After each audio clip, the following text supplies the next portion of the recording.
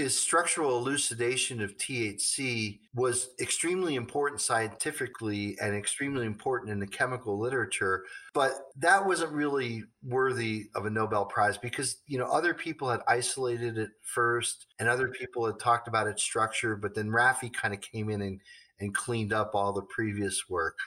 But what certainly was notable was his work that they did after the discovery of THC and after they found out that it was the principal active component was how does it work? We must work untiringly so that our children are obliged to learn the truth. Because it is only through knowledge that we can safely protect them. Curious About Cannabis is dedicated to providing reliable cannabis science education to anyone curious enough to learn. To get access to free courses and other educational resources, visit learn.cacpodcast.com and become a Curious About Cannabis member for free.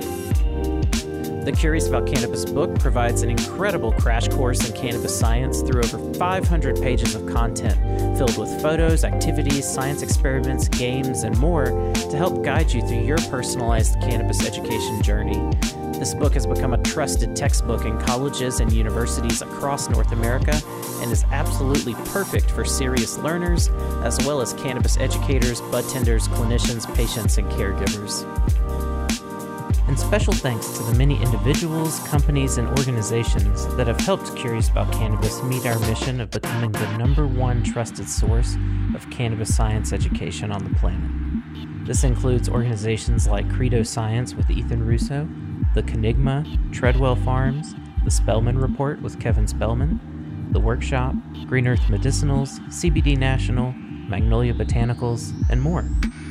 Visit cacpodcast.com/sponsors to learn about our sponsors and go show them some love for helping us spread cannabis science education far and wide to anyone curious enough to learn. If you like Curious About Cannabis, consider checking out some of these other learning initiatives by Natural Learning Enterprises.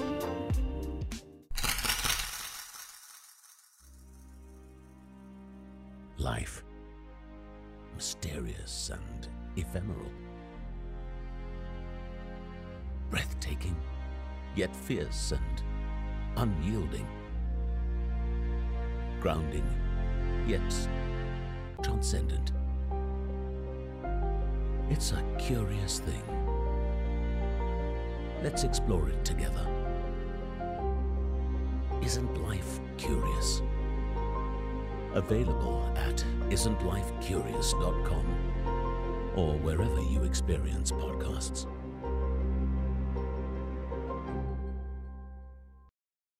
And now, back to the show. Hey everybody, this is Jason with Curious About Cannabis. Thanks so much for tuning in once again. So this is a very special episode. I'm here with my friend Mark Scialdone, and we wanted to do a bit of a kind of a tribute to Raphael Mechoulam's life. As many of you know, it's been a little over a month or so now. Raphael Mechoulam passed away. And one thing that Mark and I have in common is kind of a fascination with the story around cannabis science research, cannabinoid research, and obviously Raphael Mechoulam was a huge, huge part of that story. And so we wanted to take time today over the next hour and a half or so to really just unpack, because I think a lot of people haven't been exposed to the full story. They hear little tidbits about what Raphael Mechoulam did and contributed to, but I don't think they've really been exposed to sort of the kind of grander story and where his work fits in that grander story. So I'm hoping that we can do it justice today. Mark, thanks so much for being willing to join me and try to take on this endeavor. It's a big story to tell. It sure is. Let's go all the way back. Well, first of all, I'll say to anyone listening to this, we have a sort of a deep dive on cannabinoid science history you can check out that Mark's already done. It's about 3 hours long. It's not focused on Raphael Mechoulam by any means, but it's if you're interested in sort of more details around some of the story we're going to be talking about. I recommend listening to that. It's really, really good. But let's kind of go back. I think, really the beginning of modern cannabinoid research, as we think of it today, systematized, research, really started to take off in like the mid 1800s or so, in terms of techniques and things being applied that are in any way reminiscent of what we do today. So let's start there. What can you tell us about, the mid to late 1800s, and what sort of set the stage for all of the research that would take place in the 1900s that Rafi was a part of? Yeah, well, I mean, I think a lot of it stemmed from a publication that was published by Sir William Brooke O'Shaughnessy, who was a medical doctor in England and was investigating the use of what they called Indian hemp, Right. for its medicinal properties. And it was interesting. He in this paper, I think it was published in like the 1840s. That's right around the time when I think people started thinking that there was real medicinal properties to cannabis. And so I think it's been used for a long time by several cultures, and I guess banned by other cultures, Right. because they didn't like the state of mind that cannabis. Prohibition is not new. Yeah. Right, but like I think I want to say that maybe it was the Greeks that were involved, but there's a Jason, you probably know this excellent YouTube video by Chris Rice on the lost history of cannabis, which talks about cannabis use in pre-recorded history, as well as just an ancient history. And there were several cultures in the East, most certainly China and some of the other Asian countries where cannabis was used for not only its medicinal properties, but certainly for material properties, Right. for fiber, food, seed oil.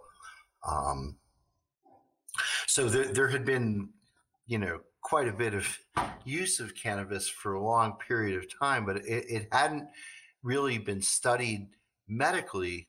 And really, medical sciences in the early to mid 1800s were in their infancy, or at least modern medicine. I guess you'd call it modern. That's how I like to preface it. Just like sort of as we think of modern medicine today, right? Yeah, right.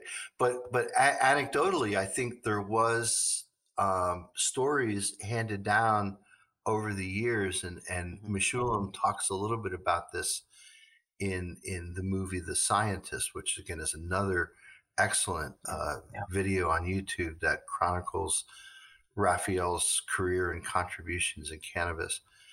But I think that like when people started specifically needing it for particular medical conditions, the one story that he talks about was an ancient story that I think dated back to one of the early civilizations. I want to say Mesopotamia, but don't quote me on that. It was early civilization, and maybe it was in Persia. It might have been the Scythians or the Persians. Yeah, and I think there was a king who had epilepsy, or some royal member of the royal family who had epilepsy, and they knew that cannabis was effective in treating that. They didn't know why. And they knew that it had to be taken every day or constantly to treat the disease. But I think that's when people started really, I think when they read O'Shaughnessy's paper and talked about treating different maladies with cannabis, it started gaining popularity in the mid to late 1800s in the UK. And there's a famous story about Queen Victoria who used cannabis to control menstrual cramps and menstrual pain, and other, things like that. I mean, if you read O'Shaughnessy's paper, he talks about giving doses of cannabis extract to dogs too, and looking at, whether it puts them to sleep or makes them happy or stuff like that. So that paper was really enlightening to a lot of people, because he actually took extracts and in the best way possible in the mid 1800s was able to measure some type of cause and effect of the extract itself. Again, this is before molecular sciences. Exactly, So really, exactly. they had no clue what was in there. And so later on in that century, in the 1800s, people started investigating, could we actually isolate this? And typically in a extract or what was really called a tincture. Tincture typically was an alcoholic extract where you just boil off the alcohol, and then what's left is kind of like everything that's alcohol soluble. And so alcoholic extracts were quite common. And there were some early investigations that looked at, geez, what is this that's in there that's causing this? But it wasn't until the pioneering work, we talk about this in the deep dive. Yeah. This is a very important finding, which was the group in 1896 at Cambridge who first vacuum distilled cannabis extracts that they obtained from extracting charas. So we all know charas is a traditional form of cannabis that is just the sticky exudate. I think you can almost think of it like finger hash, or just the way people will just sort of wipe the oil off the plant with their hands and then kind of roll it together in a little ball. And so those kinds of preparations are probably high in cannabinoid acids, because it's the cannabinoid acids that are made by the plant. But then when they go to vacuum distill it, obviously it's going to be something that's going to thermally decarboxylate. So what they're going to get is a fraction out of that distillation is going to be completely decarboxylated. And I have a particular perspective on that work, because when I was making cannabis distillate and I measured the boiling point, the boiling point is something that's often misrepresented in the lay literature, right? We've discussed this before, right, Jason? So when Mechoulam first isolated THC in the delta 9 form and then reported the boiling point, that boiling point was under a vacuum pressure of, I think, 0.05 I think that's right, torr, or 0.05 millimeters of mercury, which describes the depth of the vacuum. So when you distill something under vacuum, it distills at a much lower temperature than it would distill if it were just at regular atmospheric pressure. And so often the THC boiling point gets reported as the boiling point that Mechoulam reported in 1964 in his landmark paper, but they forget to mention that it's under a vacuum pressure of 0.05 torr. So if you try heating cannabis extract up to 155, not much is going to distill. Right. You have to put it under that vacuum. That vacuum, again, lowers the boiling point, because you're decreasing the energy needed to transition a vapor into a liquid into the vapor phase. So I believe that Wood, Spivey, and Easterfield, even though they report it as cannabinol, canna from cannabis, and all, because they knew that there was a hydroxyl group. So there was no descriptive analytical method that they could use. They just had to kind of take observations based on how the molecules behaved, and they could assign functional groups. And when they called it cannabinol, we know cannabinol is CBN, which is the fully aromatized derivative of THC. they were confounded. The earlier researchers were confounded by THC's metastability. So when I call it metastable, that means that it can be stable in certain forms, but in other ways or other conditions, it can rearrange or decompose or change its molecular form. And the earlier researchers were confounded by this because, as we know, there's a single double bond in tetrahydrocannabinol, and that single double bond, whether it's between the 8 and the 9 carbon or the 9 and the 10 carbon or the 10 and 11, these are all just structural isomers of one another.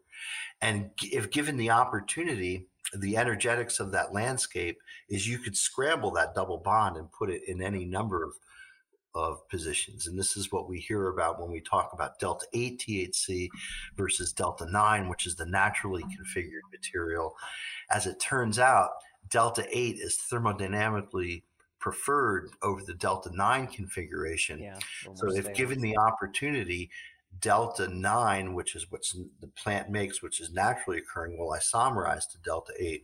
So for that reason, I believe that the plant makes no delta 8 THC. It makes no delta 8 configured cannabinoids, and any delta 8 which is found in analyzing cannabis extracts, I believe, this is my belief, is an artifact of the sampling method used that is promoting isomerization to the more thermodynamically favored. That could just be heating the sample. It could be shaking the sample. There could be trace amounts of acid that can do that.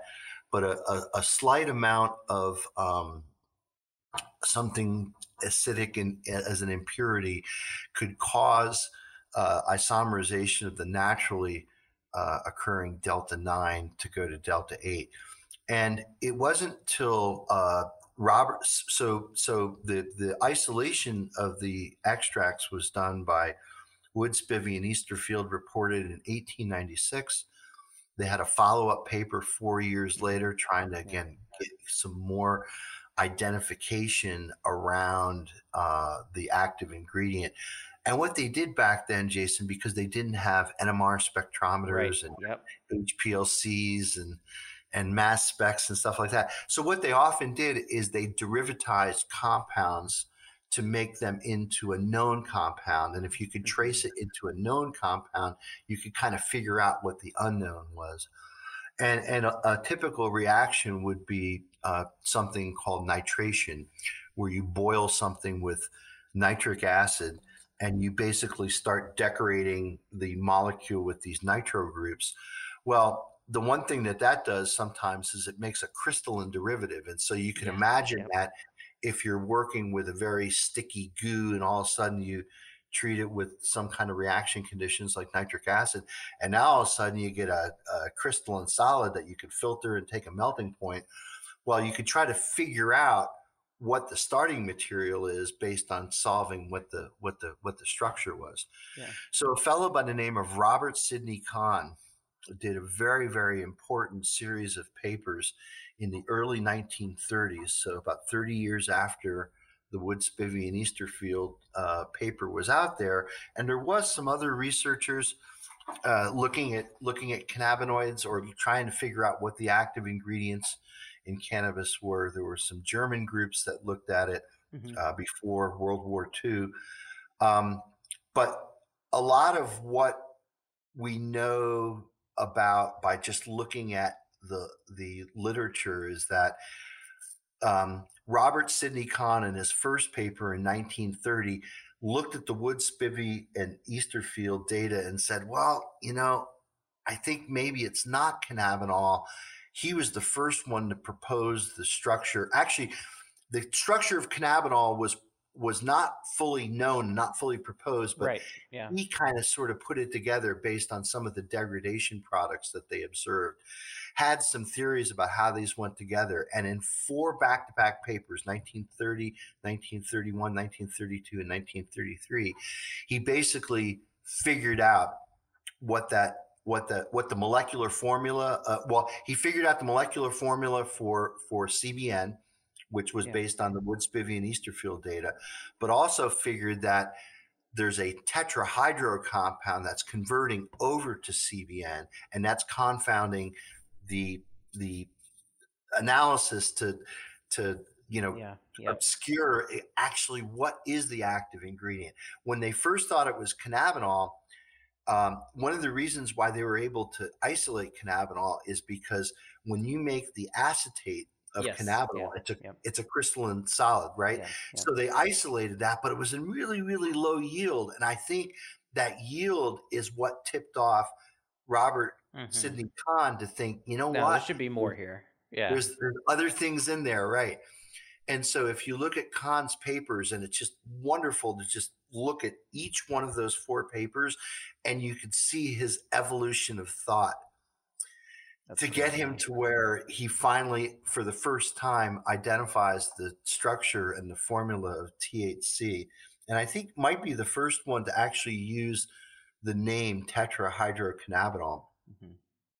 So then after Kahn, 2 very important groups in very different areas. There was Alexander Todd in the UK, and then there was Roger Adams in Champaign-Urbana, the University of Illinois.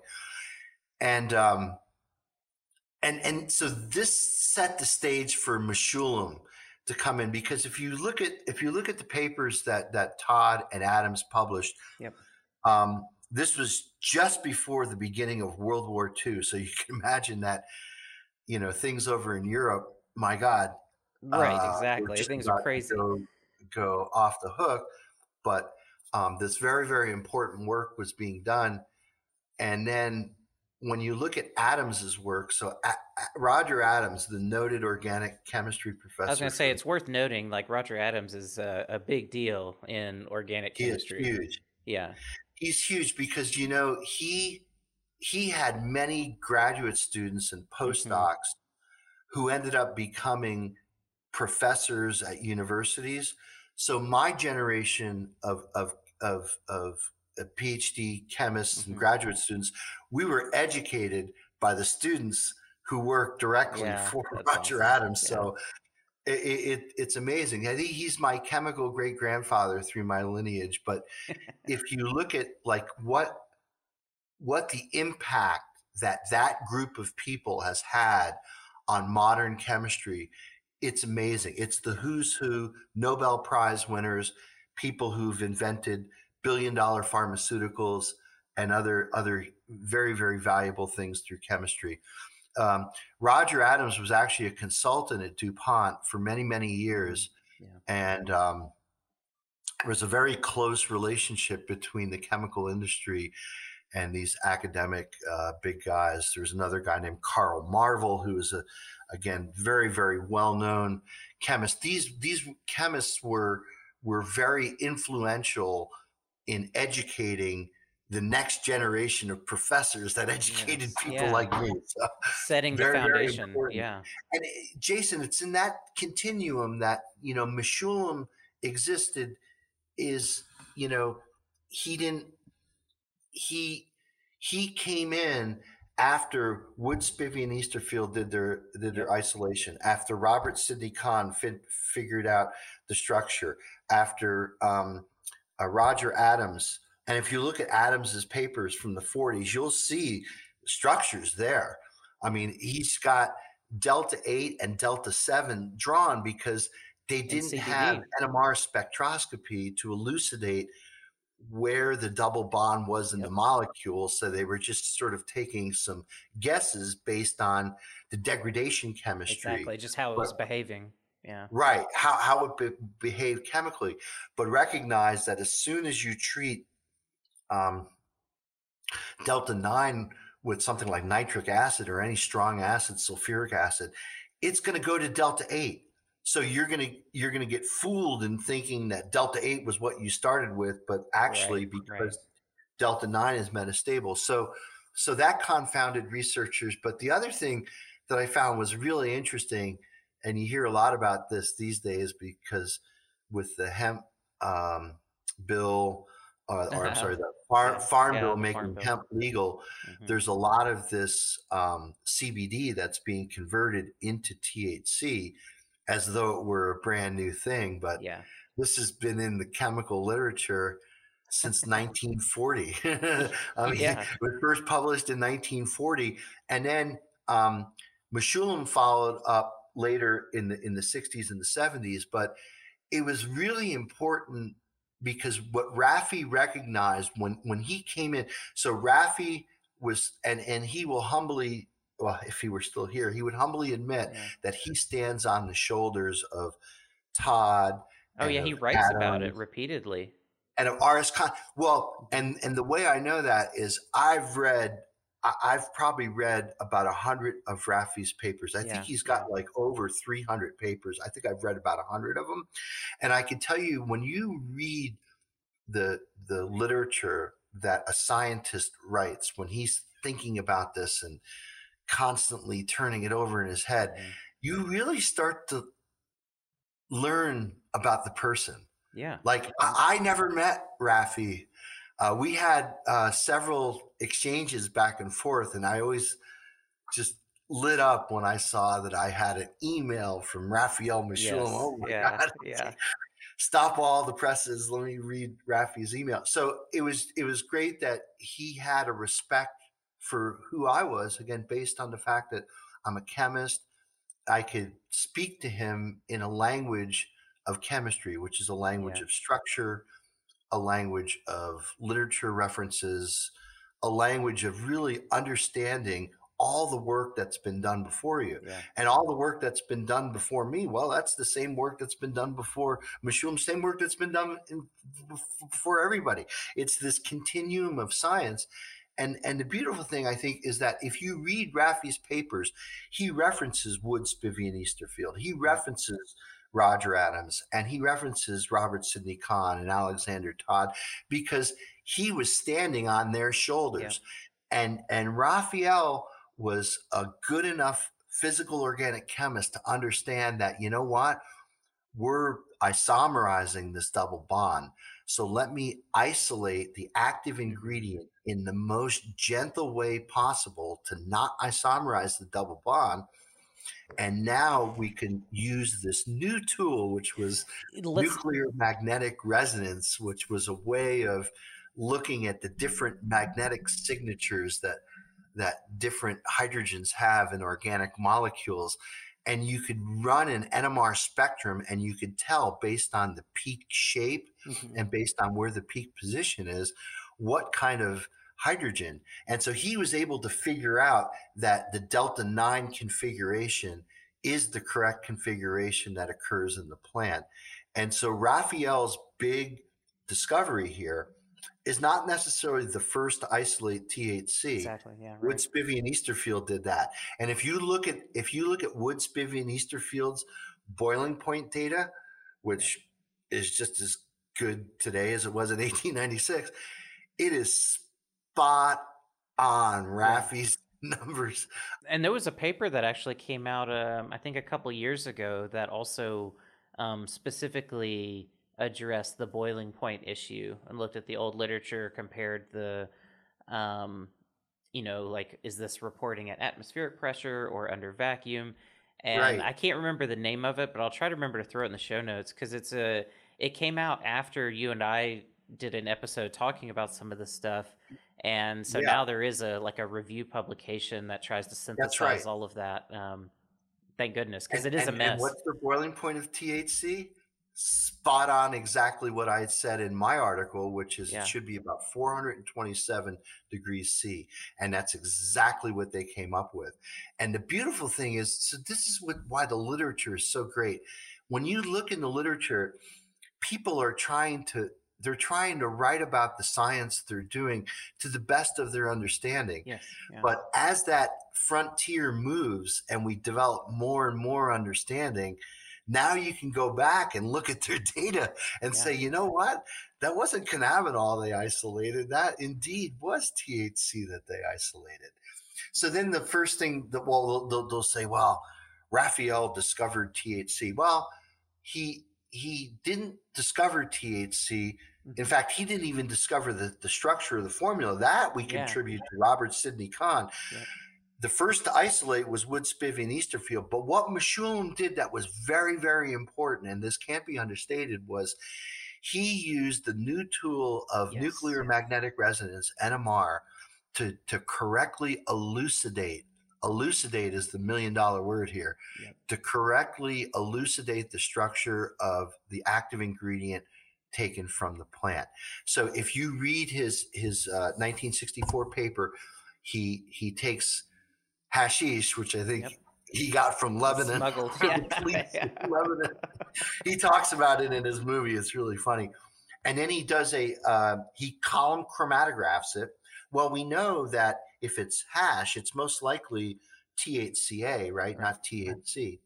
And then so he chromatographs it. So he separates out the minor cannabinoids and other things and just takes a fraction of what he believes is the major active ingredient.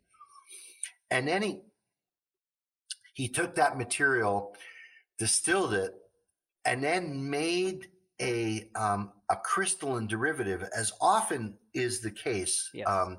If you could make a crystalline derivative and then you could purify by recrystallization, that's like making rock candy, right? You just wash away all the impurities, and the only thing that's left is your crystalline pure substance. Well, then what he did is he removed the auxiliary group that made that crystalline, and now we know that this is pure Delta 9 THC for the first time. And when he ran the NMR, he was able to show that the vinylogous proton is the number 10 one, because he can do coupling. Coupling is how a certain proton will interact with adjacent protons, and how that couples gives the chemist the idea of what the structure is. And so using NMR, he was able to correctly elucidate the structure. That's the contribution in 1964. It wasn't the first to identify, it wasn't the first to isolate, but it was the first to elucidate the structure, and that's extremely important. And it started with, so a couple of things important to highlight here. One, so, the research you were talking about with Roger Adams and everyone, that sort of stopped around the 40s when we got into World War II and Prohibition and all of these things. And then in the 1950s, you had NMR that was developed, but then you also had gas chromatography that really, as we know it today, really came online. And it's worth noting that too, because gas chromatography gave researchers a way to very quickly separate and get some idea of the constituents of a compound much faster than, it's good to put this in perspective for people, that the columns that chemists were using back in the early 1900s were like these huge custom-made columns that, like, you can find pictures of them that are really awesome, where you can see people like standing at one end, pouring the mixture in, and someone at the bottom with collection flasks changing them out according to, time and everything. So this technology, it really did evolve quite a lot very fast. And so the 1960s, I think the first commercially available GC was like 1959 or something. It was pretty late. So really the 1960s were the the first opportunity for these tools to be applied to these questions. And I think that's, Rafi does a great job in his writing of pointing out that all he was doing was getting back to the problem that all of these other researchers were trying to answer, which is, how does cannabis work? We know that it works because, going back to William O'Shaughnessy, we know it has these effects. We know, there's interesting potential and possibilities, but how does it work? Why? What's driving all of that? And so, like you mentioned, it's the application of these tools, NMR as well as GC, because that just allowed people to do things very fast compared to what they were able to do before in investigating complex mixtures. And it wasn't just cannabis. Like, this blew natural products research wide open. That's right. Across the board. But it's great to use cannabis as the example of really what was a trend. The 60s was a very exciting time for chemistry. To have these new tools, and people that, like Rafi, that were in school, in their post-grad programs or whatever, and starting to, get access to these things. It's amazing to read, because you see just a huge explosion of publications around these things, identifying elucidating these structures for all sorts of things. Yes. So not just in the cannabis story, but also in the broader natural products chemistry story, Yeah. Rafi plays a big role in that too. Yeah, absolutely. I mean, most notably, gas chromatography is used today extensively to look at the essential oil Yep. aspect, or the terpenes that are in cannabis extracts. And so the first report of terpenes isolated from cannabis was again by Alexander Todd back in the 30s. Terpene chemistry is just a whole new thing. It's just like, actually, it's a whole old thing. Yes, a rediscovered thing. Yeah. There's a book that was translated from German in 1902, I do believe. In fact, I'm trying to remember, Otto Wallach, I think, won the Nobel Prize in chemistry, I believe, for his discover of alicyclic compounds, which is what they called them back then, but the terpenes.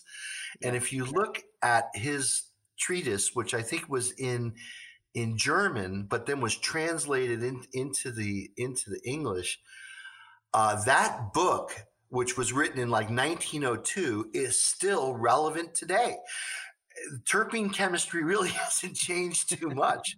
And like you said, Jason, with the advent of gas chromatography in the early 60s, the first report in the literature, in the chemical literature, of the analysis of the terpenoids and terpenes found in cannabis was done in 1961 by a Canadian group who published in Nature.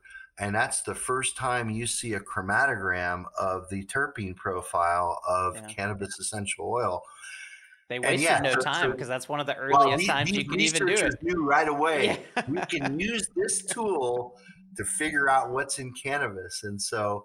And today, terpene profiles are measured by GC, either direct injection or headspace measurement using gas chromatography. So, but you're absolutely right. What the advent was in chromatography in general was so the way that gas chromatography separates compounds is based on their different boiling points. So each pure compound have unique boiling points, and the way a gas chromatography works is it's basically separating things so the most volatile ones come out and are detected first, and then the less volatile ones come out later.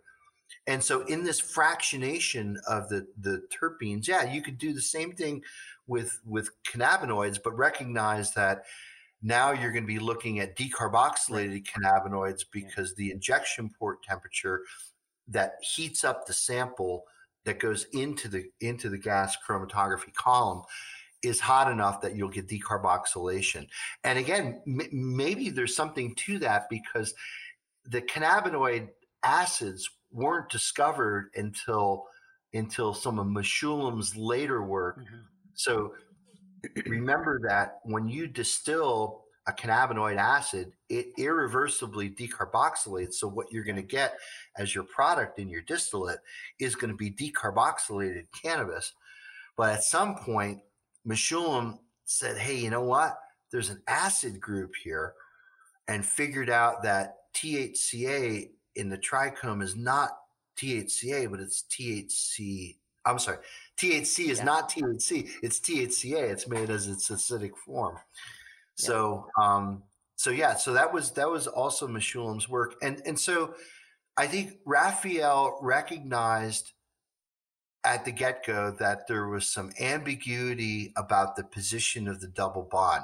And that was something that was first observed by Robert Sidney Kahn, later by Adams and Todd.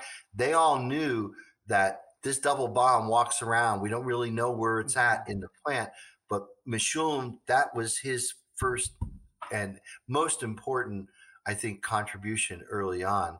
And it really set things off to the races from there. Well, what he did was he really wanted to investigate that delta 8, delta 9 thing, like maybe, and in fact, it was Mechoulam who followed up on the initial isomerization work that Roger Adams published 20 years earlier in the 40s, where Mechoulam now understood the roles of the acid, that the acid plays in making THC from the cyclization of CBD. Yeah. So in the case where you're using a protic acid, so a protic acid is an acid that actually has a proton. It has an H plus. And so you can think of like sulfuric acid is a protic acid. Acetic acid is a protic acid, right? Because the proton is actually the acid. Yeah. But what Mechoulam found is that Lewis acids actually work. And now a Lewis acid is not a protic acid. It's not a chemical species with a proton. But what a Lewis acid is a Lewis acid is an electron pair acceptor. And so this is a very important and very fundamental difference, is that when you isomerize CBD with a Lewis acid, and Mechoulam has used BF3 quite a bit, boron trifluoride, right? That's B, boron in the middle with 3 fluorines. Well, those 3 fluorines are highly electronegative. In fact, fluorine is the most electronegative element on the periodic table. So what you're doing is the fluorines withdraw electron density from the boron in the center. And boron only has 3 things around it, right? Which is weird, because in chemistry, you strive for something called an octet, which is 4 things around it. So what that means is that boron has got an empty p orbital. Cool, right? The empty p orbital is basically an electron acceptor, because the fluorines are inductively pulling electron density away from the boron atom, which basically brings electron density into that empty p orbital. So when you take BF3 and you treat it with CBD, the first thing that happens, Jason, is that the oxygen, one of the phenolic oxygens, attacks the boron, or the unshared pair electron now coordinates to the boron, and that makes a trifluoroboroalkoxonium ion. But anyway, now the acid is the proton, the phenolic proton. So what happens is when you coordinate that phenolic oxygen to the boron, that proton that was on the oxygen is now super acidic. So in a way, what the Lewis acid is doing is it's creating an internal protic acid. Right. By reacting with the phenolic groups, right? Did I explain that okay? I mean, I got it. I don't know for folks that don't that haven't studied chemistry in a while. Some of that might be a little over their heads, but I definitely understand. I understand what you're saying, that it's almost like a prodrug in a sort. That it's through the interactions that happen, you're freeing something else up that then can act as that that acid. If that's kind of a more simplified way to you need a proton to undergo the cyclization. So you'd say, well, where's the proton with BF3? In the case with BF3, the proton is already on the CBD molecule, right? Yeah. It's one of the OH groups. And so when that OH group, when the oxygen from the OH group reacts with the boron, it just forms a complex, right? It doesn't actually form a bond. It's a non-bonding Right. They just want to be close to each other. Yeah. I used to have a chemistry professor who said, the bonding interactions, we know those. It's the non-bonding interactions that makes chemistry exciting, right? Because when you get non-bonding interactions, they're kind of like off and on, off and on. Right, so imagine that the boron kind of sits on that oxygen and now makes that proton super acidic. So now it becomes the acid. Yeah. That protonates the double bond, and that gives a carbonium ion, which then closes with the oxygen to make the third ring of THC. Yeah. So Mechoulam's contributions there were so important, because what he found is that not only do you make THC that way, but you make this abnormal isomer called iso-THC. Yes. Right. So the first one to describe that was Mechoulam. And then later on, a researcher named Raj Mm-hmm. Razdan, who's at the Arthur Little Company, who they were doing all kinds of interesting cannabinoid stuff. He studied that reaction to the hilt. So they were thinking, I think, along the lines of making THC versus extracting it from Right. cannabis, Yeah. and how can we make it through this cyclization reaction. And so what you find is that when you use a boron trifluoride acid, and this was published by Mechoulam and followed up by Razdan, is that you get a statistical mixture of THC and Mm-hmm. iso-THC. Yeah. Iso-THC being the abnormal isomer. Yeah. And here's something really cool, Jason. This is totally new. Like, this is not in the literature, and this is new science. So Cayman Chemical sells an analytical standard for iso delta 8 THC. Mm-hmm. And iso delta 8 THC is one of the major non-natural isomeric byproducts that's in delta 8 that's being produced today. And what complicates this in delta 8 production is that the iso delta 8 coalutes with delta 8. Yeah, it all looks the same. It all looks the same. It coalutes by HPLC, but the folks at Cayman Chemical just last week published a method to separate these things by GC. So there's an opportunity for GC that HPLC is unable to separate these isomers from one another, but we could separate them by GC, which is fantastic. And hopefully that will lead to a development of a standardized method to use gas chromatography for the quantification of delta 8 and the delta 8 isomers that are formed in the acid catalyzed reaction with CBD. That was pioneered by Dr. Richard Sams at KCA Labs, and I think he coached Cayman on that method. But I expect that there will soon be a standardized method for all delta 8 analysis where it's being run by GC, which is totally cool. But here's another little piece.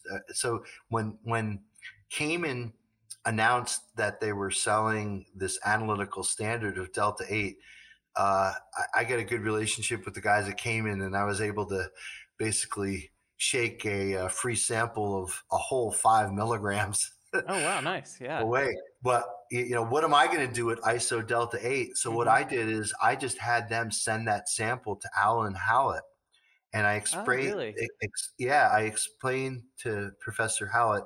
So for your listeners who don't know, another big part of the story coming up. Yes, Alan Howlett is the molecular pharmacologist or I think that's what she is, or neurobiologist or whatever.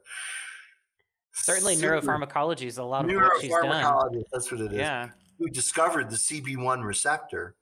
And looks at different compounds and how they act on upregulation of phosphorylation and other signals that are involved in cannabinoid binding. And so we have a paper that a postdoc is giving at the ICRS later in June in Toronto on the results of our study. And what I can tell you is that it's active. Nice. I mean, this is brand new science. This is really cool.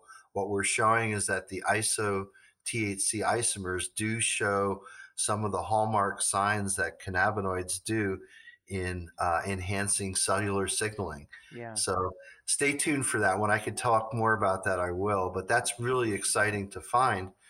But going back to Mechoulam again, I think Raphael, certainly being the chemist that he is, looked at all the cannabinoids and looked at, I think, everything from CBC to CBN to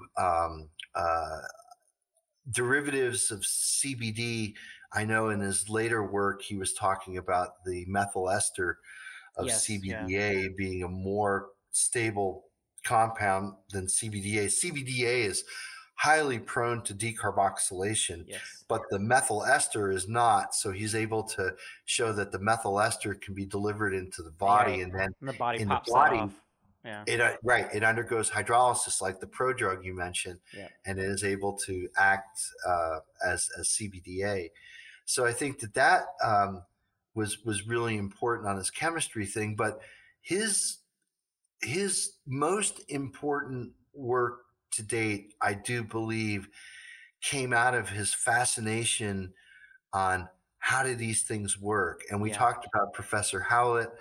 So being early on in the game, I think they assumed that there was maybe a non-specific target. They didn't think that there was a single receptor. Right. They thought it might be enzymes even potentially that were targeted. It's acting prophylactically or peripherally. It's just not.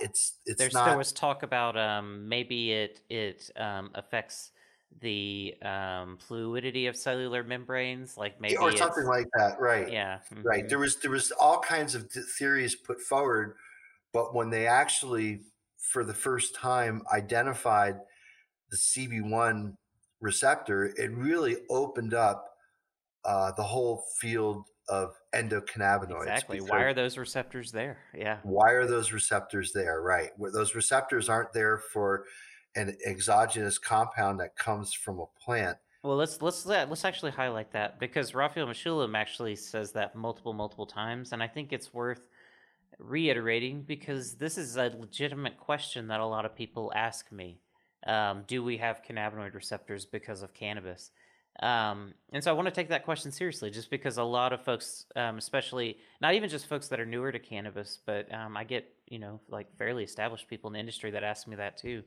And yeah, the assumption is not immediately that we have receptors because of cannabis. The assumption is that there are some endogenous compounds within us that we don't understand that the body's use that for. And Rafi even, I think I even have one of the papers up here. I'm trying to remember exactly what he says, but he says something like very casually, like describing the history of discovering cannabinoid receptors and endocannabinoids. And he says, of course, these are not here for exogenous compounds. There's more to the story, and we just have to dig a little deeper because clearly we don't understand our own human physiology as well as we thought we did.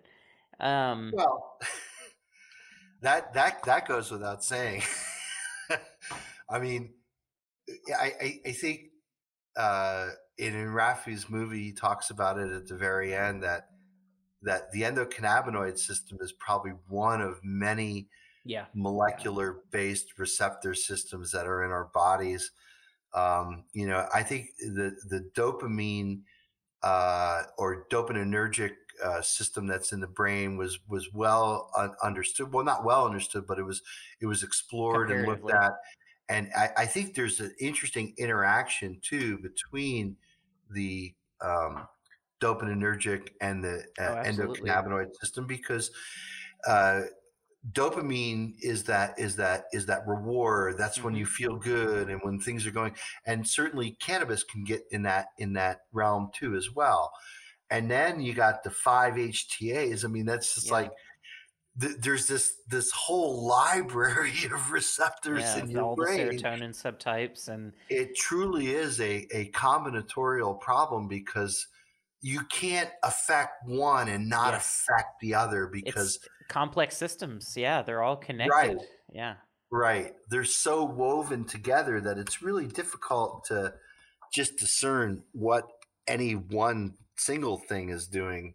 Well, and it's worth highlighting that too, because I think some people tend to think that, when they're trying to engage with cannabinoids or cannabis, that it's more or less a kind of simple thing that they're essentially the term often used is they're feeding their endocannabinoid system, which can be true to an extent. But it's also important to note that influencing the endocannabinoid system inevitably influences all of these other systems too. That's right. And so you have to have some respect for just how interconnected that all is. And you're not just interacting with cannabinoid receptors and TRPV1s and stuff in isolation. There's all of this other stuff going on. And so it's That's important right. for folks not to, it's so easy for our brains to oversimplify pharmacology and a lot of, these concepts, especially when marketing makes it very hard to discern what's real and what's not, because companies that produce these products will make it sound very simple and straightforward. It's just another point I want to highlight that.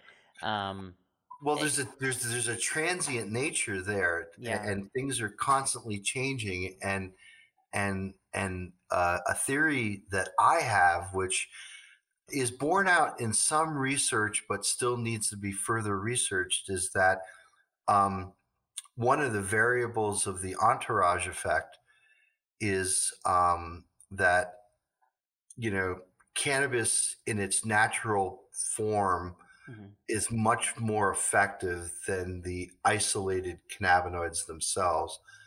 And so I think that it's highly probable that the wild card in the entourage effect is the rate and magnitude of upregulation of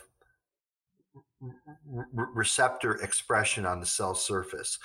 And so it's known that there are signals that come into the cell that work on the nucleus that can upregulate enzymatic production or can upregulate the synthesis of receptors. And I think, it's very difficult to kind of flesh this out because there's so many different things going on. And like you said, the interconnectivity of these systems. But what's known in general is that terpenes and terpenoids that are found in cannabis extracts modulate the activity of the cannabinoids.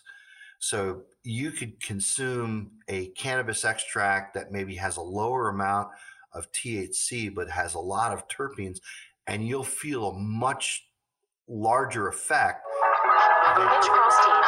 I'm sorry about that. Than okay. If you were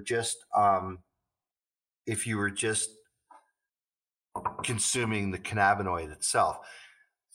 I think one of the things that bears that out is the fact that when you look at plant medicine, where there's multiple components, right? There could be the terpenes, there could be the active ingredients, in this case, the cannabinoids. There could be lipids, there could be sugars, there could be what they call the full spectrum extract, right? Which is as much as you could bring from the plant. And I think, anecdotal evidence says that, well, those types of preparations are more active than purified cannabinoids. Well, what's the molecular basis of that, right? What's the biochemical basis? And so the theory that I have is that terpenes are known to increase fluidity at the lipid bilayer, right? The lipid bilayer are the cell walls that protect the inside of the cell, the cytosol portion of the cell, from the outside. And so what happens is terpenes kind of, I don't know if the right word is intercalate, but they can get in to the lipid bilayers and start opening up channels, which starts exchanging compounds on the outside come in, compounds on the inside go out. I liken it to opening the windows at your house. When you open the windows at your house, you're going to start exchanging the outside air with the inside air. So what I think, Jason, and again, look at some of the Mechoulam's data, and you could look at some of the clinical data with cannabinoids where they're looking at whole plant extract versus single isolate. And what I believe is that the entourage effect is potentially somehow enhancing the formation of the receptors themselves, right? Because you can imagine that if you have a certain amount of THC, well, if you have a lot more receptors, you're going to get a lot more activity because there's lots of baseball gloves to catch that ball, right? But certainly, like, if you look at like where you're getting, I don't know, like I know a lot of people like cannabinoid isolates, like CBD is very popular in certain beverages. And certainly, like if you extract CBD isolate, which is a white crystalline compound, it doesn't have all of the earthiness that comes with the whole plant extracts. And certainly, like if you're drinking like a soda or having a beverage or something, Right. Yes. you may not want to taste all that It's acrid. earthiness, Yeah. but you still want the effect of the cannabinoid. So I think in today's marketplace, there are single active ingredient products that I guess people seem to enjoy, but plant-based medicine should really have the whole plant in there. And I'm not saying that you have to have full spectrum whenever you take cannabinoids, but I think if you're trying to get the medicinal benefit out of it, there's still things that we don't quite understand Yes. Yeah. how these things work. But it's like, well, there was a really fascinating paper, it was out about 5 years now, that looked at the plasma blood levels of CBD, and they looked at an extract that had all the minor cannabinoids, terpenes, Right. maybe fats and waxes, and they looked at CBD isolate. There was no comparison. Yeah. There was almost a 4x difference in plasma blood levels taken from a whole plant extracts versus isolate. So I think Mechoulam's notion that he kind of coined with Ethan Russo around the entourage effect goes way beyond cannabis, right? Oh yeah. It goes herbal medicine in general. I mean, we've gotten analgesics out of natural products. I mean, the most typical would be aspirin, right? Which is acetyl salicylic acid. Well, salicylates are in willow bark, so maybe willow bark extracts might have better analgesic properties than just the aspirin itself. But I don't see anybody chewing on willow bark. Right, and it all depends on the pharmacology of some of those accompanying compounds. Like cannabis is nice because the herbal synergy works in a sort of more or less positive way, although there are some examples of medicinal plants where, to effectively engage them, you do want to prepare them in some certain way in order to alter the chemistry a bit to get, potential toxic elements out or whatever. But I definitely agree that a lot of that, there's a lot that we don't understand around how this herbal synergy works. And something I've wondered, so a couple of things. One, the cannabinoid acids influence absorption and bioavailability of the decarboxylated cannabinoids.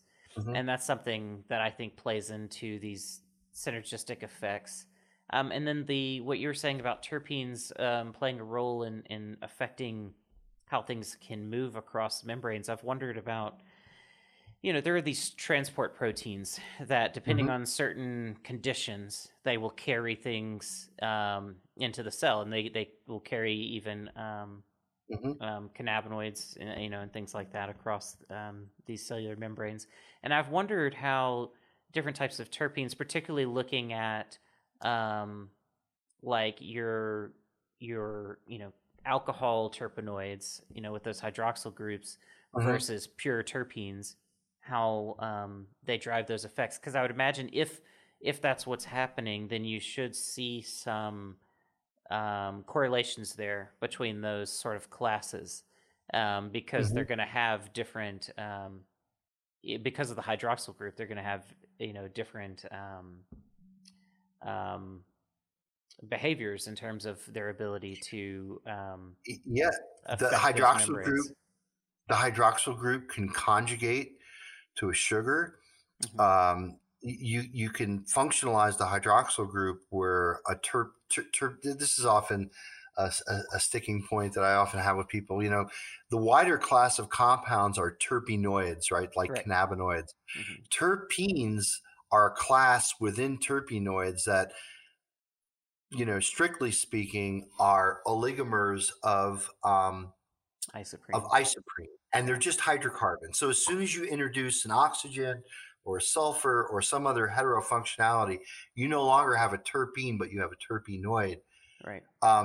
And in the case of cannabis, it's so interesting because when you look at freshly harvested cannabis, the most predominant terpene in many, many strains is myrcene. Right.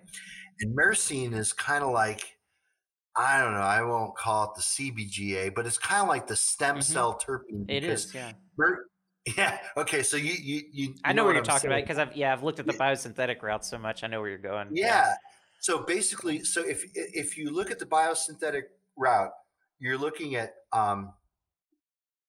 GPP, right? Yeah. And so if GPP just loses phosphoric acid and makes a double bond, so what happens is the N carbon's got the phosphate group, and then the beta carbon's got a proton. So what happens is it loses phosphoric acid, generates a double bond. That's myrcene. Yeah.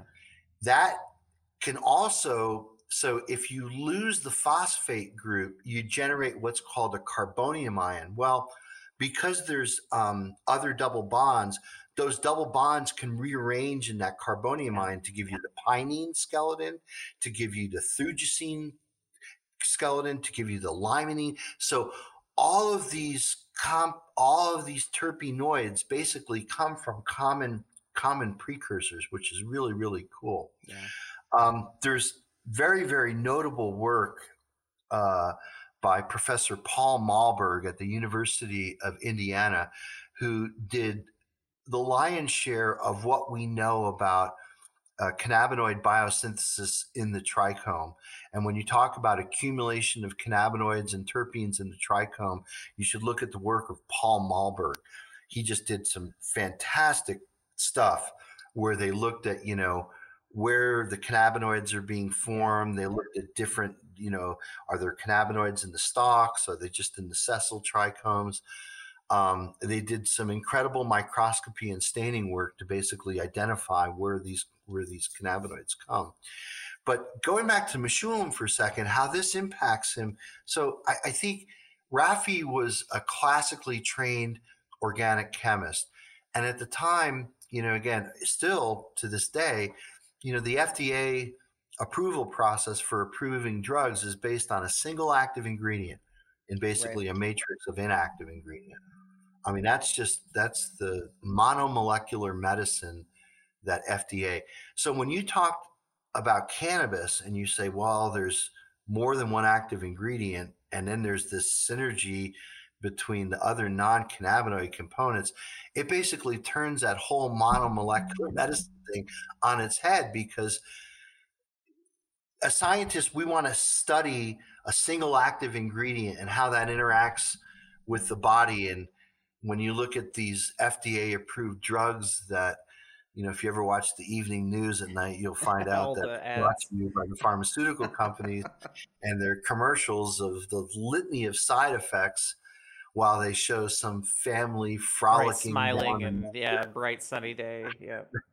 Right. I never knew what the skin of the perineum was until I heard it on a Farxiga commercial, I think, or the crazy names they come up with these drugs. But a very important contribution that Raphael made was they recognized that CBD can be used to control epilepsy. And so they did a trial in Sao Paulo, Brazil in the late 70s and early 80s, and found a high therapeutic efficacy for CBD in treating difficult to treat seizure conditions like Dravet syndrome and Lennox-Gastaut. And there's a couple other kind of like types of epilepsies that just don't treat well with the current anti-epileptic medication. And what they found with CBD is that it worked across the board, and it worked really great with little to no side effects.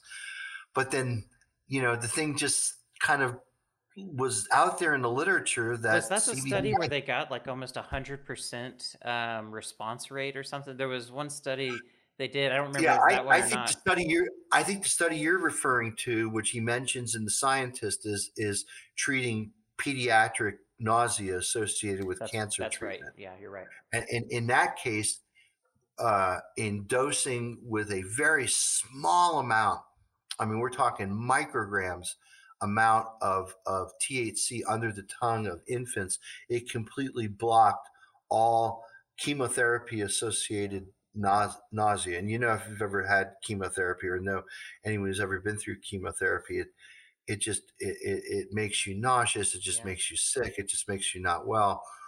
So, this was where GW Pharmaceuticals came along, like 20 years later and said, hey, looks like CBD works on epilepsy. Let's try this, right?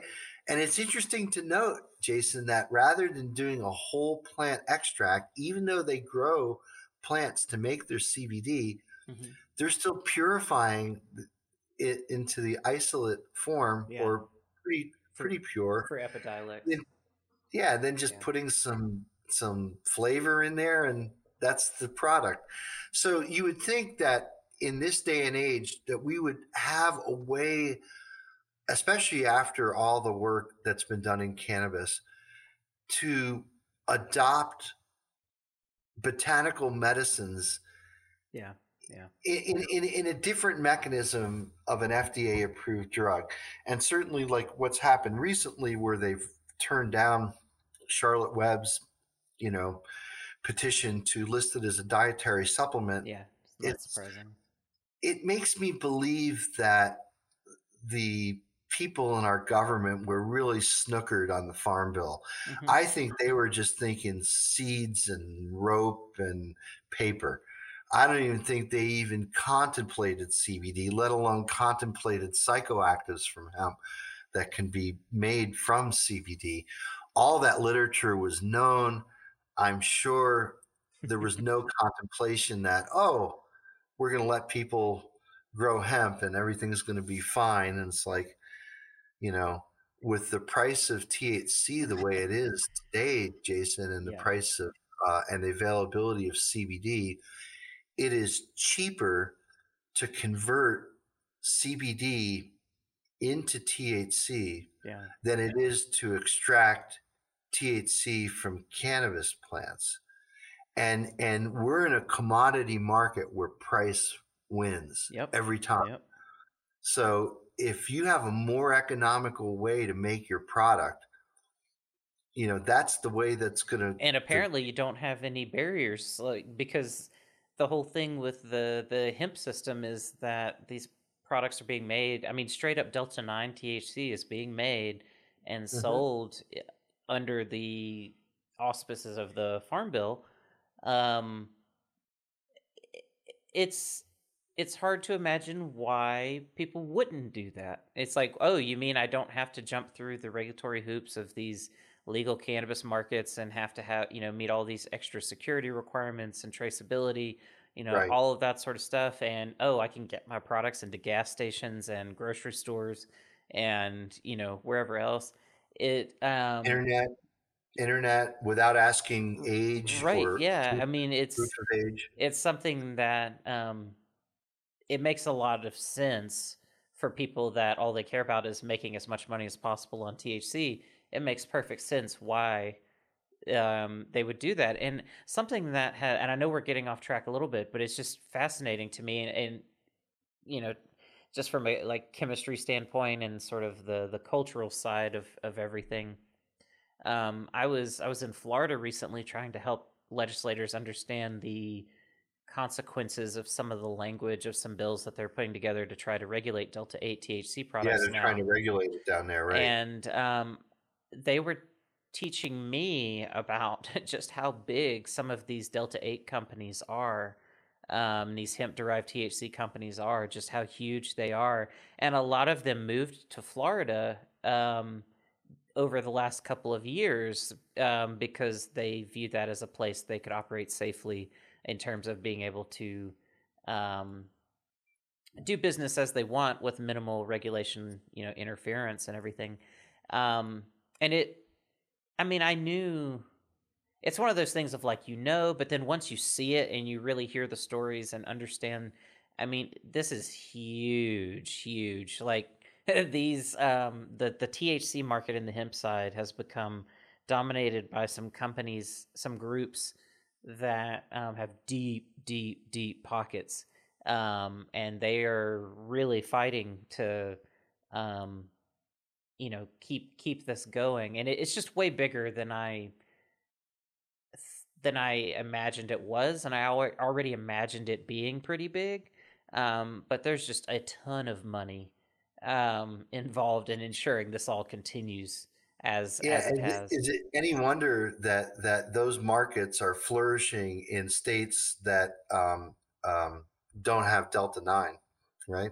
Exactly. Yeah, yeah. So Like here in it's Mississippi, you see these CBD stores everywhere. And why do people go to the CBD stores? It's not to buy CBD. It's to buy Delta 8 products. And that's what have a lot of folks ever since I've moved back to Mississippi. I've had a lot of people show me C of A's and product labels and stuff of these Delta 8 products they're buying. And all of it is suspect. Like most of the COAs look fraudulent to me, or they are associated with batches from years ago that have nothing to do with anything that's being produced. Um, and I just keep reminding them, I'm like, the only reason this exists is because cannabis is, well, prohibited. medical's legal now here, but it's still prohibited. And it's like, if cannabis wasn't prohibited, none of this, there'd be no need for That's any right. of this. That's Um, right. And we wouldn't know what Delta 8 is. We'd think it's a version of COVID or something. Or yeah, I right. mean, Yeah. Yeah. there's no mistake about it that people want THC. They want to get high. They want to feel the euphoria. And when you could make THC from CBD and then dilute it Yep. in a gummy back down to that 0.3% Which or in a lower. gummy is actually quite a bit, milligram per gram wise. Yeah, I mean, you could pack, upwards to 10 or 15 milligrams, depending on how big your gummy is, Exactly. Yeah. and still be below that threshold. But the real disappointing thing to me is that yeah, there is big money. And one of the reasons why there's big money there, Jason, is it's a much larger addressable market, Right. Yeah. right? And so you're stifled in a single state when you have a license in that state to only sell in that Mm-hmm. state, where these guys can sell everywhere Yeah. across the United States and on the internet. And you'd think too that, well, like I know that I think Mississippi didn't do this, but I think Georgia and Alabama are doing this. They want to regulate a cannabis, but they want to regulate some low THC bullshit version Mm-hmm. of cannabis. And like with Alabama, I think you can't be above 10%. I think in Georgia, you can't be above 5%. And Yeah. it's like, Mississippi chose 30, so they did all right. well, here in Vermont, and we have adult use here in Vermont, they've capped the THC potency at 60%. I Oh, don't and know where they extracts. get the Yeah, 60% Mississippi did that number, too. They chose 60% for the extracts. Yeah, but 30% it's for flour. ridiculous because you're lucky if you can get a rosin to test at 60. That means you have to basically do fresh frozen to get a huge terpene fraction to dumb down your Oh, exactly. THC. Yeah. Or they're blending in So CBD to push it down. yeah, that sucks too, It does right? To suck. kind It of dumb. sucks. I hate that it happens, but yeah, it's Right. So I went to the dispensary the other day and I noticed that there were two rosins. And I bought them both, right? Full melt rosins. Um, they were right at that 60% mark, right? mhm. And so does it taste as good as like a good THCA BHO? Not even close. Yeah. In fact, like you say, I think they actually have to add stuff to dumb things down, which is just the opposite of what you want to do. Yeah, I know. But It's what I've been trying to encourage people here is like to think about that broad chemistry, and it's like rather than trying to add stuff back in, see if there's a way that you can try to um have your extraction be as broad as possible without getting into like chlorophyll and all of that. But like you were saying, like get the widest terpene fraction you can, get the widest series of minor cannabinoids and everything that you can, um, to reduce that need. But Yeah, I it's think tough. closed loop hydrocarbon, in my estimation, gives the cleanest extract. Just a little harder to I've seen scale. some rosin. I've seen some rosin profiles that look pretty good, but in general, the problem with rosin is that the scalability and the loss is a production nightmare. It just becomes very difficult to scale. But with closed loop hydrocarbon, that scales beautifully. And I could show you COAs where we could account for almost 100% of the extract by just adding up the terpenes Yeah, and yeah. then adding up the cannabinoids. We get damn near close to 97, 98% of the stuff accounted for. That means there's only like 1 or 2% of stuff that we don't know what it is. That's pretty good for a plant Yeah, extract. yeah, absolutely, absolutely. And they taste great and they're extremely effective. So, if it ain't broke, don't fix it, man. That's the I way know, to yeah, go. yeah. I've never been a fan of potency limits. It is interesting on the flower side.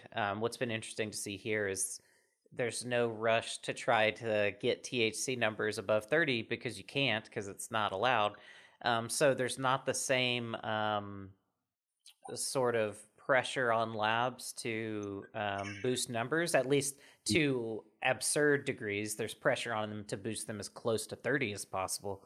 But Yeah, that's all. There's no cannabis flower no, on planet Earth that has 30% THC. If you understand the structure of the plant and where cannabinoids are coming from, yeah, no, it. in fact, I even think 20 or 25% is a stretch too. I think that's the Look, upper limit in from my experience. mhm. Yeah, The thing that's going on with testing, which is a real boondoggle, is the fact that because we're in a prohibition market, potency is a way of grading the value of cannabis, right? And so, yeah, like, if your potency is higher, you're going to get a higher, you know, yeah, number of dollars for that pound versus something that's got a lower potency.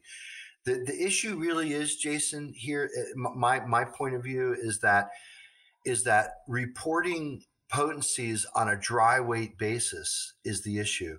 And that is because cannabis is not dry. right, Cannabis is moist, right? Even if the stems crack, there's still moisture in there. And so the difference in moisture content, if you think about it, if you're reporting on a dry weight basis, that means you need to know in your denominator, what does that bud weigh without zero water, bone right, dry, no water? Well, check it out. These labs can't dry that herb over a period of 2 weeks in a desiccator. They dry it overnight in an oven by heating it up. yeah, Well, guess what happens to weed when you heat it up? The terpenes start yeah, volatilizing, right? yep, You start decarboxylating cannabinoids. So what you're testing on that bone-dried right. It's not, sample, yeah.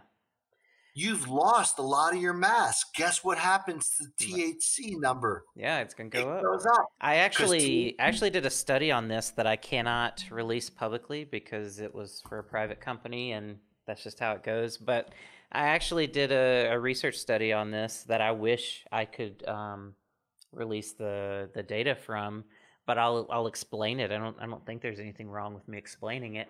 I did a really long, gentle loss on drying study to look at this. And what for people that don't know, loss on drying is just what it sounds like. You take some material, you put it in an oven at a set temperature, and every so often you measure the weight of that material. You see the weight going down and down and down. And the idea is that if you're dealing with something that doesn't have a lot of essential oils or something, the idea is that you want to see that moisture content, you want to see that weight plateau.